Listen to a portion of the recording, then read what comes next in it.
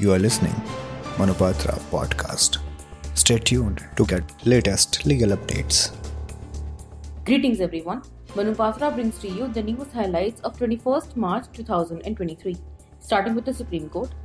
The Supreme Court has directed all high courts to set up online RTI portals within 3 months if they have not done so already.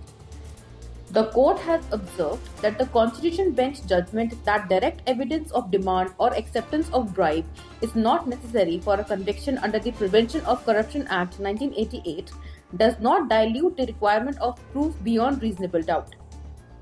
The court, while dismissing petition filed by Odisha Administrative Tribunal Bar Association challenging Odisha High Court's decision which upheld abolition of Odisha Administrative Tribunal, has upheld notification issued by the central government in 2019 to abolish Odisha Administrative Tribunal.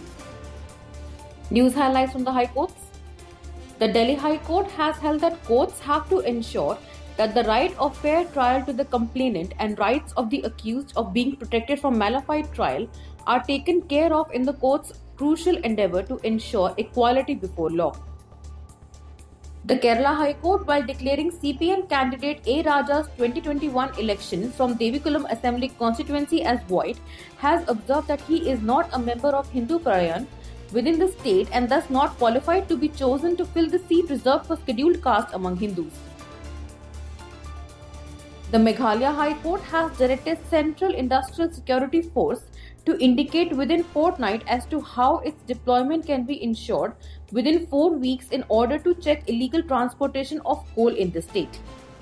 The Andhra Pradesh High Court has observed that although the person in question was accused of serious offences, if the necessary satisfaction as per the triple test, that is satisfaction of detaining authority, was not recorded, the detention order is liable to be set aside.